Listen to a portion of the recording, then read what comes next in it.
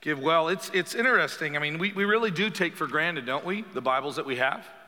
I got an office that's full of Bibles. I did a funeral this past week, and one of the things that the family said was that their mom had all these different Bibles, and there's nothing wrong with that. I don't feel bad for having a number of different Bibles that I go through.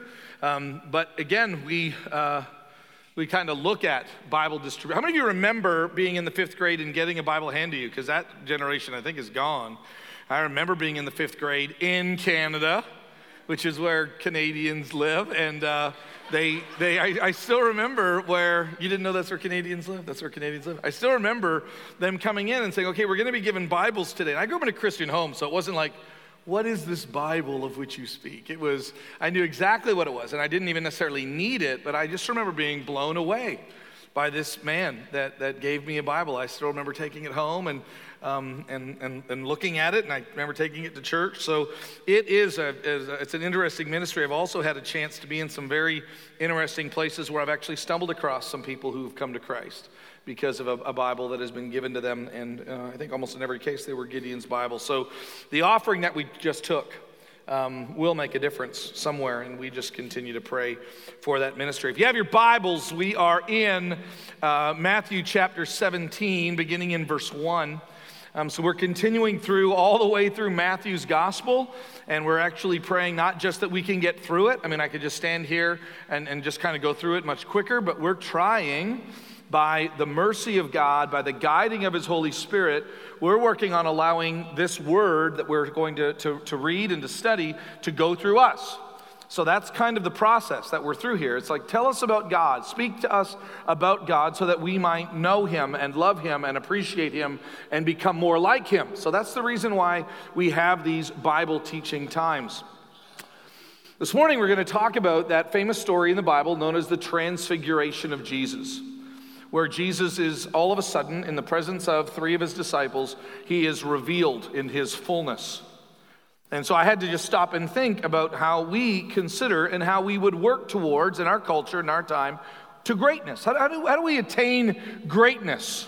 We just finished watching the Olympics, and we saw the greatest in the world today at all of these. How do we do it? Dedication. That's how you get there. You're dedicated. And you work and you work and you work and you try and you try and you try and you develop your skills and you develop your abilities, and over a long period of time, the rule of 10,000, over that long period of time, you can take that skill that wasn't very good, and if you work at it and work at it and work at it, and the genetics is there too, all of a sudden you can attain greatness. So how do you attain greatness? Well, it's dedication and it's work. It's the forming of our minds, so that we can know great things and do amazing research, and we build on the body of knowledge that already exists. And we grow in our dedication and in our commitment, and we study and we study, and we get more and more degrees and more information, and we become great. That's how it works. I mean, very seldom do we have, if ever, like someone and they're 2 or 3, and we can just recognize greatness. No, actually, if anything, if we begin to see it at that age, we marvel at what they're going to be like even when they're older. And I began to think that even in the Bible, we've got people that are normal and we've got people that are great, people that are amazing. And the consistent thing in the Bible isn't just time, but it's actually God's intervention, God's interruption in their lives. Moses is just a shepherd. But God comes down and interrupts. God comes down and basically takes his life and puts it in a different direction, pours into him, and now he's all of a sudden Moses. And you have to say it like Charlton Heston, or Yul Brynner, Moses, right? So this is one of the wrestling points that the prophets had. God would come down and God would speak to them, and they would say, "But I'm just a nobody." And God would say, "But I'm going to come alongside of you, and you're going to be a great teacher, or you're going to be a great prophet." And they did. And now we stand back and we go, ooh, the Apostle Paul, ooh, Moses, ooh, Elijah. They are great prophets because of God's great interruption. I began to think, it's interesting that Jesus is the only one that I can think of in the Bible. And by the way, there's lots of things that Jesus is the only one of, like, God-man, right? So don't be shocked. But I thought about this. You do realize that when everyone saw Jesus, they didn't see him like as his greatness really is. They actually saw like a filtered version of it. They saw like a diluted version of it. Like Jesus didn't come in all of his power and all of his majesty. He actually came in a completely different way. We attain to greatness, and Jesus just was great. Like it's who he was. It was more of his nature. It wasn't something that he was honing in on. It wasn't something that he was developing. It's something that he was. Paul says this in Philippians chapter 2, that Jesus did not consider equality with God as something to be just held on to, so he emptied himself and became human. He emptied himself.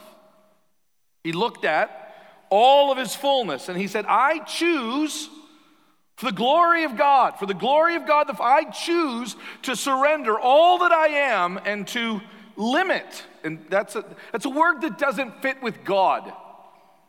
God and limit doesn't actually fit. This is, by the way, why so many people, even today, after first service, I had a number of people come up, well, what about this? And what about, it is still one of those amazing things. It doesn't make sense that God would dwell fully as God in man.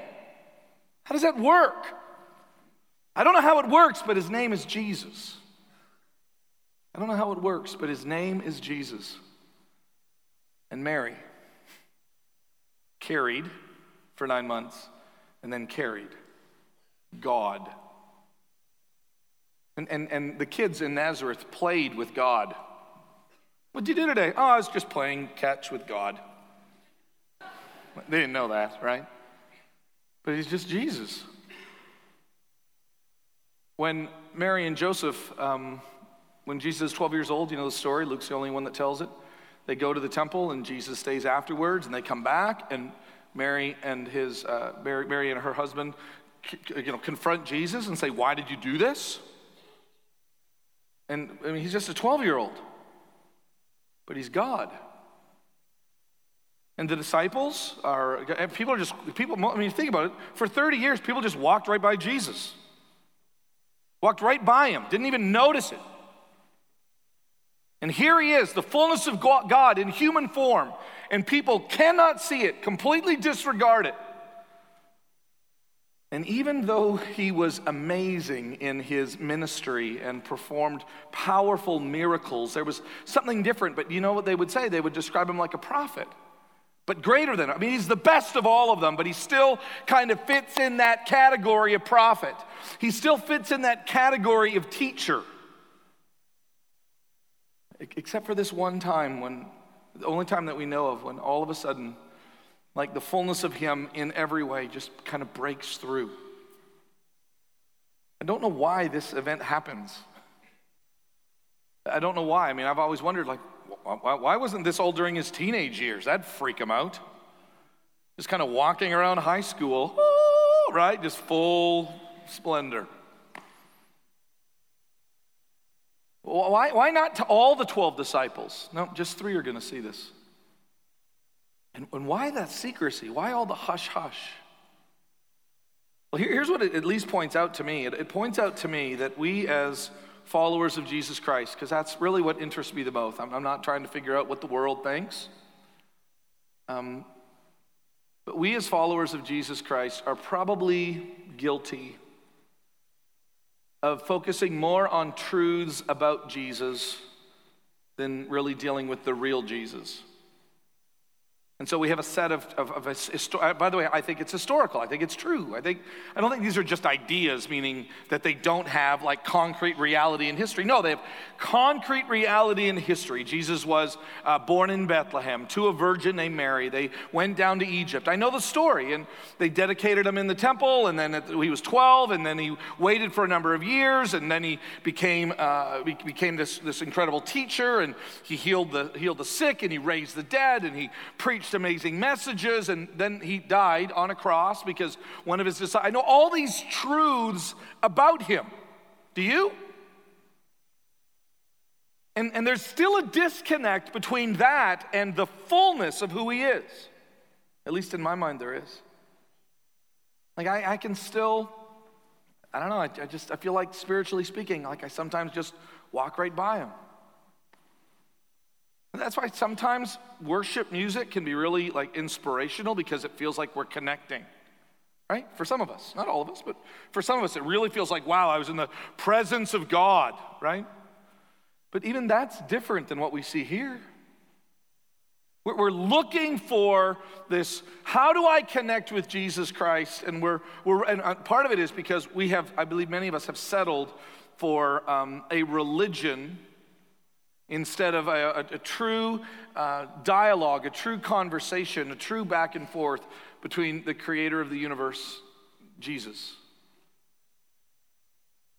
And one of the reasons why we struggle in our lives is because we traded in the real Jesus for some truths about him and some principles to govern our lives and to raise our kids and to deal with our financial problems. And really, we are here to celebrate Jesus. And the truths about him just help us understand the reality about him. But you do know that we will never know the fullness of who he is. Because he's God. Here's how Matthew tells it. Matthew chapter 17, verse 1. They've had the great confession. You are the Christ, the Son of the living God. Jesus says it means he's going to suffer. Peter rebukes Jesus. Jesus rebukes Peter back. And then he tells him again, I'm going to go die. Verse 1, 6 days after that, Jesus took Peter and James and John, his brother, and led them up to a high mountain. Right? So this is kind of like a bit of a Moses opportunity, going up high onto this mountain. Jesus, in Matthew's gospel, has already a number of times ascended to the top of a mountain to demonstrate his authority. He goes up onto a mountain, and they're up there by themselves. Verse 2, and he was transfigured. Literally, the Greek word metamorphosized. He was literally changed in his being. And now all of a sudden, instead of a filtered or a diluted or a veiled version of himself, now all of a sudden, Peter and James and John could see the full reality of who he is.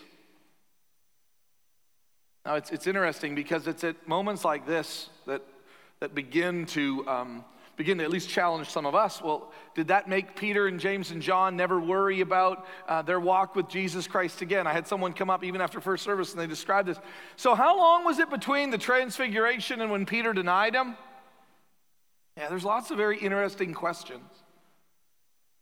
But now for the very first time, by the grace of God, these three men now see Jesus fully transfigured, transformed before them.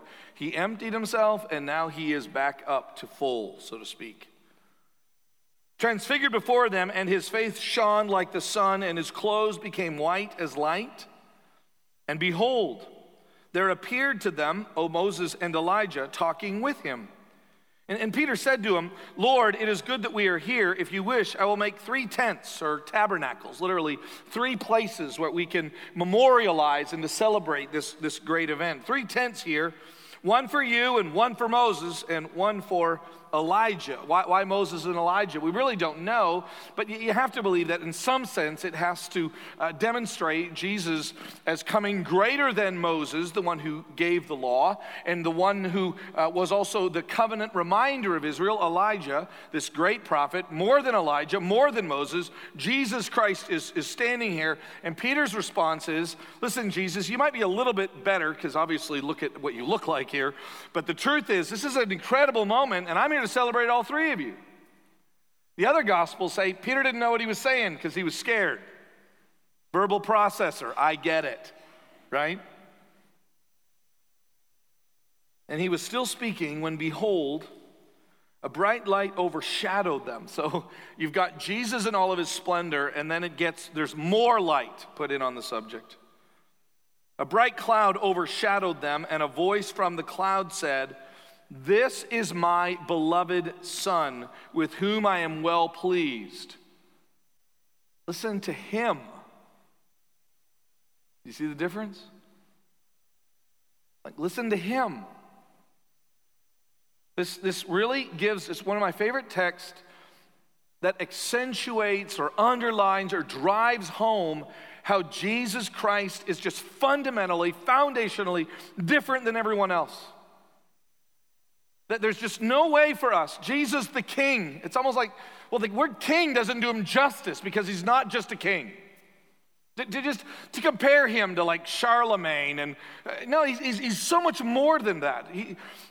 Moses is this great teacher, right? And we're all impressed by all that Moses taught and all that Moses did. Elijah, he's like this famous prophet, right? Like he didn't even see death. God took him up to heaven in a whirlwind. And here at this particular moment, while Peter is impressed with everyone, God himself speaks into the situation and says, one of these things is not like the other. One of these things just doesn't belong. And it's Jesus. Like he just doesn't fit with Moses and Elijah. See, do you understand that? Do you understand, like, this isn't why, this is why, like, I follow Moses and I follow Jesus. Like, those are two fundamentally different categories.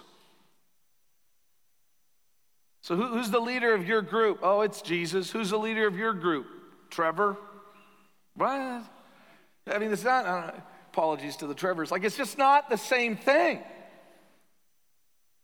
And here God himself is differentiating his son from those that he called and those that he used in powerful ways.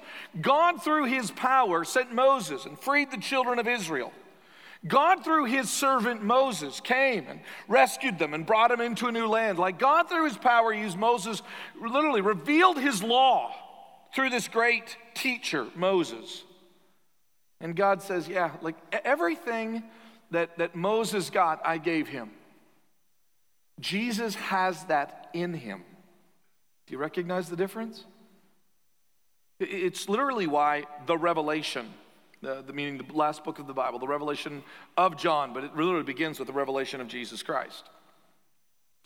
The Revelation actually describes consistently the fact that there's two kinds of power, or there's two kinds of greatness. One is derived. One is one that takes something from somebody else. So the beast has great power, but it was given to him. It's given to him. And the lamb just has power. It's intrinsic. And I want you to realize, like, this is why it is so critical that we understand the one that we just sang about, and the one that is worthy, and the one that I challenge you to give your life to, is not just another great teacher. But he actually he can't really even fit into that category, although he teaches. He is fundamentally different in every way. God says, Moses, yeah, he's helpful. Elijah, yeah, I used him too. But Jesus, he is the one that you listen to. That's why when Jesus would speak, you've heard that it was said, but I say unto you. And the repeated theme throughout Matthew's gospel is this. And after Jesus had finished saying these things, the people marveled, for he spoke as one with authority and not like their religious teachers. It's because he's not a religious teacher. He's not here, he's not your life coach. He's not here to give parenting advice. He's here to reign or to rule over. And what I love about this, the kingdom that he came to establish is not just like my life or even my small, it's literally like the universe. This is what the Bible teaches. So it just makes sense that if this is who he is, in the fullness of who he is, that the most natural and normal response would be, I should listen to the bright one in the middle. There's something different about him. There's something intrinsic within himself that draws me in and that captivates and fulfills me. It says when the disciples heard this, verse 6, they fell on their faces and were terrified.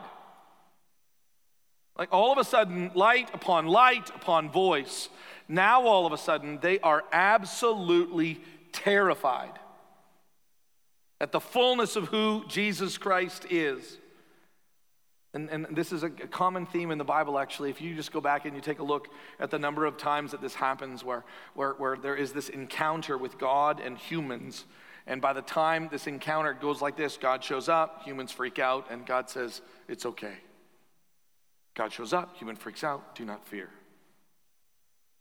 And what's interesting is that statement, like, do not fear, notice what happened, notice how he says it here. Jesus touched him and said, rise, have no fear. And when they lifted up their eyes, they saw no one but Jesus. It all, at some level, I guess, just goes back to normal rise. It's just me. Yeah, but you look different now. Yeah, I am different, always. And now all of a sudden he goes back. They go down the mountain, and people walk by him and not really notice. People decide whether they want to hear him, and they can just... But for a brief moment, all of a sudden, these 3 disciples have been given a preview of this amazing coming attraction of Jesus Christ in his fullness.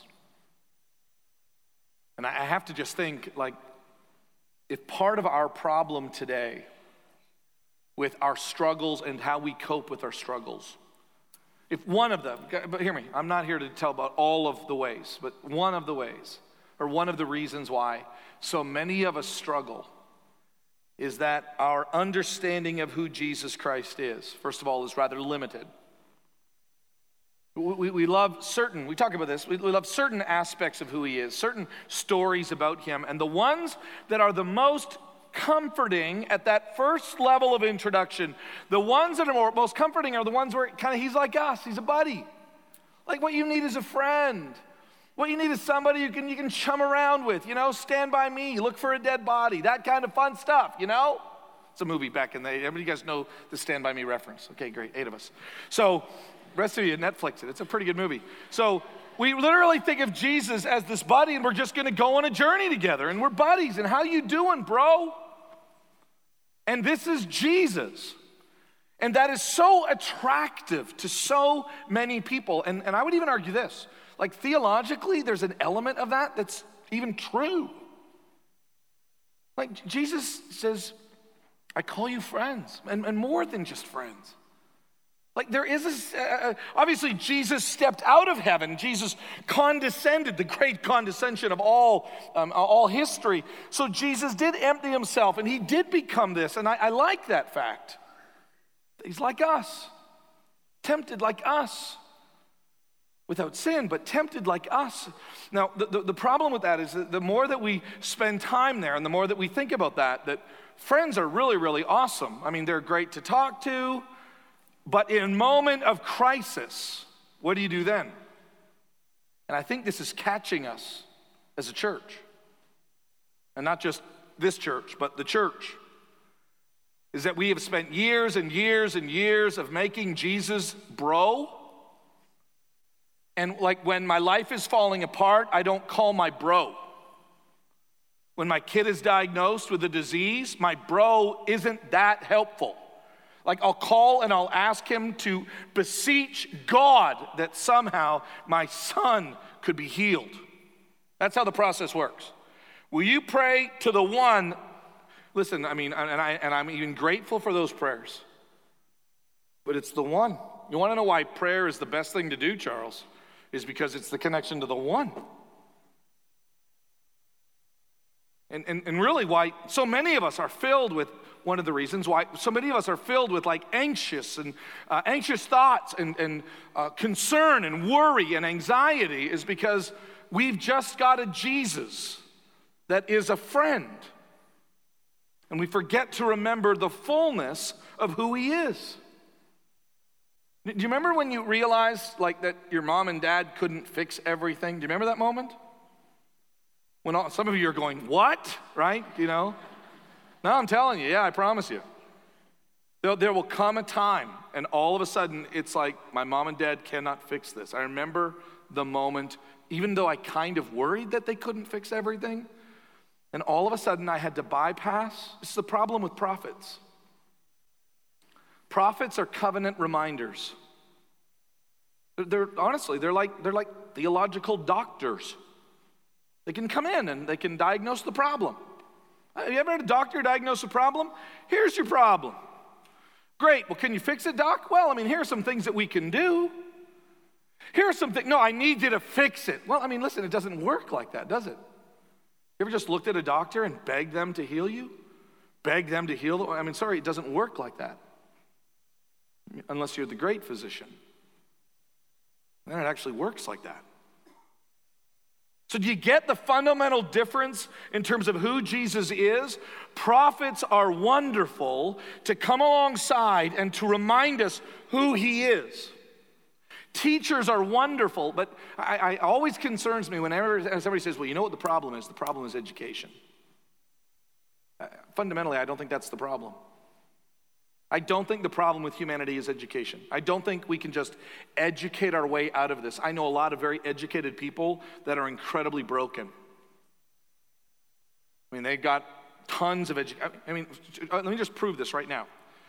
How many of you, when you think about what's going on in your life and you've got a particular struggle, how many of you even know, like, what to do? Or I'm figuring there's a number of people in this room that probably know, like, that God exists, that Jesus died for them. Like, there's all these things that I know, and yet it still doesn't change my heart. Because I'm more than just a thinking being. And teachers can educate, and prophets can remind. And listen, education is a helpful thing. I like in a book that we have gone through recently as a staff, it reminds us of this. That education or thinking through things or rationality is a wonderful, even a necessary, but not adequate form of transformation. And this is why if all you're trying to do is think through things, if all you're trying to do and what is missing is truly the motivation behind it, the will behind it, the heart behind it. And only God himself can transform that. I spent way too many years believing the reason why people don't want to follow God is because they just don't understand or they just don't know.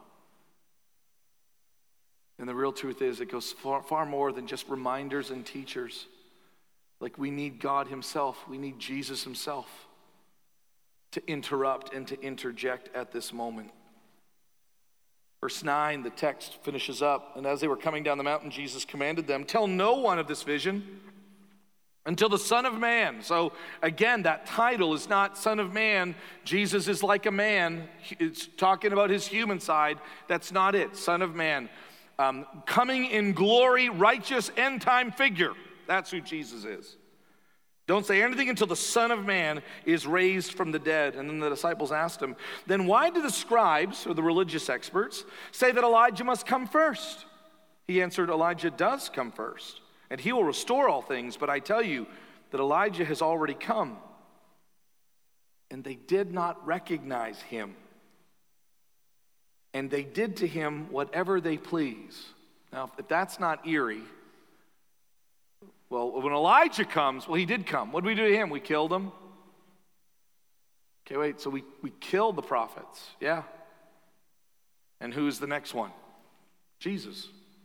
Because they didn't recognize him. So also the Son of Man will certainly suffer at their hands. And then the disciples understood that he was speaking to them about John the Baptist. They're beginning to connect the dots. And the part that is kind of lingering at the end of this text is now all of a sudden they have this new insight, this new visual memory of the fullness of who Jesus Christ is, but they still have to see God's ultimate plan work out in front of them.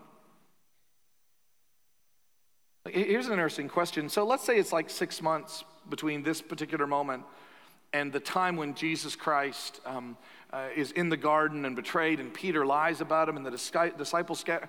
How, especially for Peter, James, and John, how did you miss that? Like, where did that go? And I'll tell you, there is just something about threats, there is something about temptation, there is something about that just makes things complicated. It's easy for us to sit here and say, but how could you doubt after seeing all of that? And I guarantee you when we get to heaven, a lot of people are going to come up to us and say, with all that you had, how did you doubt? With all of what God revealed to you, how did you struggle? With the Holy Spirit dwelling in you, why did you still give in to sin? But one of the primary reasons why was that the full promise of who Jesus Christ is meant that there was going to be a time where things looked different than reality. I mean, this is what I keep coming back to. I keep coming back to the amazing truth that God, in his providential plan, decided not just to stand up in heaven and go, you all need to figure this out. I'm coming down there soon. You better be good. But instead, he sends his son, and his son is then rejected and died. And that is God's plan? If you want to know why the disciples struggle with this, is because in real time and in the real moments, Jesus, with all of his splendor, also looked like this. Matthew chapter 27, verses 27 through 31. Same Jesus. And then the soldiers took Jesus into the governor's headquarters, and they gathered a whole battalion before him, and then they stripped him.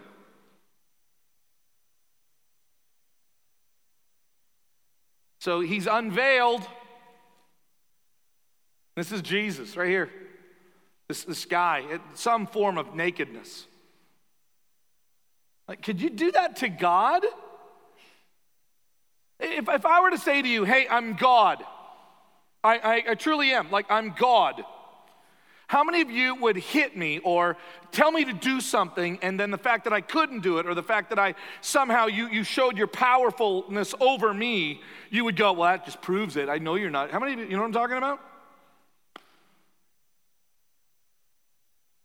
And they stripped him, put a scarlet robe on him, and they began twisting together a crown of thorns, and they put it on his head, and he took it.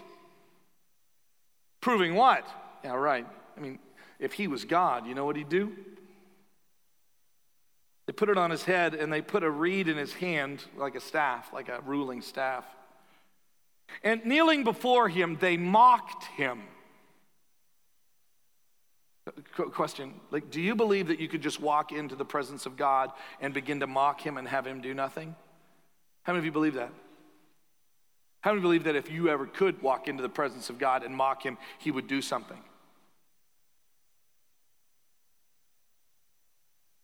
I mean, I get how it would just confuse everyone. Hail, King of the Jews, and then they spit on him. Question, can you spit on God? Anybody? Can you spit on God? Okay, the crazy answer is yes to that question. Because if you can't spit on God, then Jesus wasn't him. They spit on him, and they took a reed and they struck him in the head. And when they had mocked him, they stripped him again of that robe, and they put on his own clothes on him, and then they let him out to be crucified. Question, can you kill God? The answer is yes. When it's his plan, when it's an amazing picture of his grace, when it's his mercy. And I don't know why. I have to believe in some level the reason why Peter and James and John were blessed with this incredible preview, this unveiling, this unfiltering, this undiluted picture of Jesus is because of the pictures they were about to see. And I need you to hold on to this, Jesus says. I need you to hold on to this until after the resurrection, because you are about to go through crazy town. You're about to go through images of me that you'll never be able to get out of your head, and I need you to hold on to this one, but just don't say anything until after the resurrection, because only after the resurrection will all of the fullness of me make sense. I still believe this. I know that in Israel, where I happened to be earlier this year, I know that in Israel, the number one reason why people have no problem disregarding Jesus is because the Jews didn't accept him and we killed him. And I look and I go, that's funny. Those are the two reasons why I believe him. Because he said it was going to happen in accordance with the scriptures. He prophesied it was going to happen. Jesus said it over and over and over again. This is exactly what is going to happen. And then it becomes at moments like this that you and I have to ask the question, are we in love with ideas about him? Or do we truly love him? Like the fullness of who he is.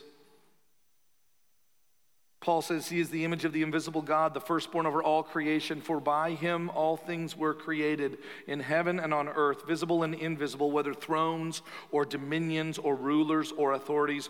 All things were created through him and for him. His name is Jesus. And John, the great apostle that Jesus loves, is going to see Jesus again before he dies. He's on an island. He is old. He has been completely disregarded by almost everybody else. He's literally in exile. And at the beginning of the Revelation, he sees Jesus and he writes this. And when I saw him, I fell at his feet as though dead because of his splendor.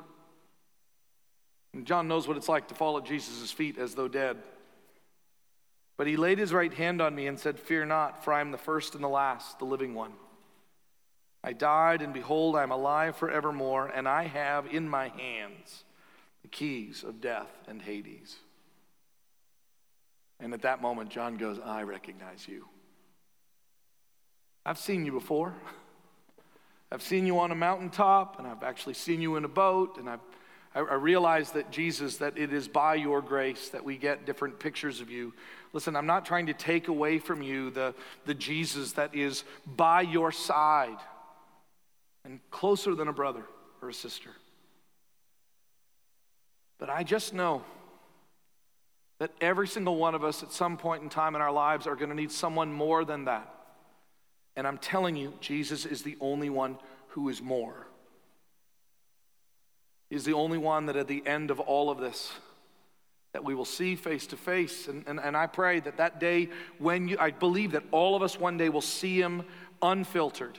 We will see him undiluted, unveiled. And we will fall at his feet as though dead. And those of us that have trusted in him, that have learned to love him and worship him and follow him and obey him, will feel the hand on our shoulder and he will say, have no fear, for you are mine. You know what that's like? Not ideas about Jesus, his hand, his voice, his life. That is what God desires for you. Let's pray. God, I thank you for the challenge of living in this world where things look veiled and filtered and diluted. And I know the temptation to really wrestle with who you are based on the events of my life and of the world. And yet, you stand above and over all of those things. And truly, to be a Christian is to have eyes of faith that see beyond, that see through. And all of that really comes as just a gift from you as grace. So I pray that for those of us who know the voice, who recognize the truth about Jesus Christ, that we would be comforted by his presence and all of his splendor, and that we would learn to love and to follow and to obey him. In Christ's name we pray. Amen.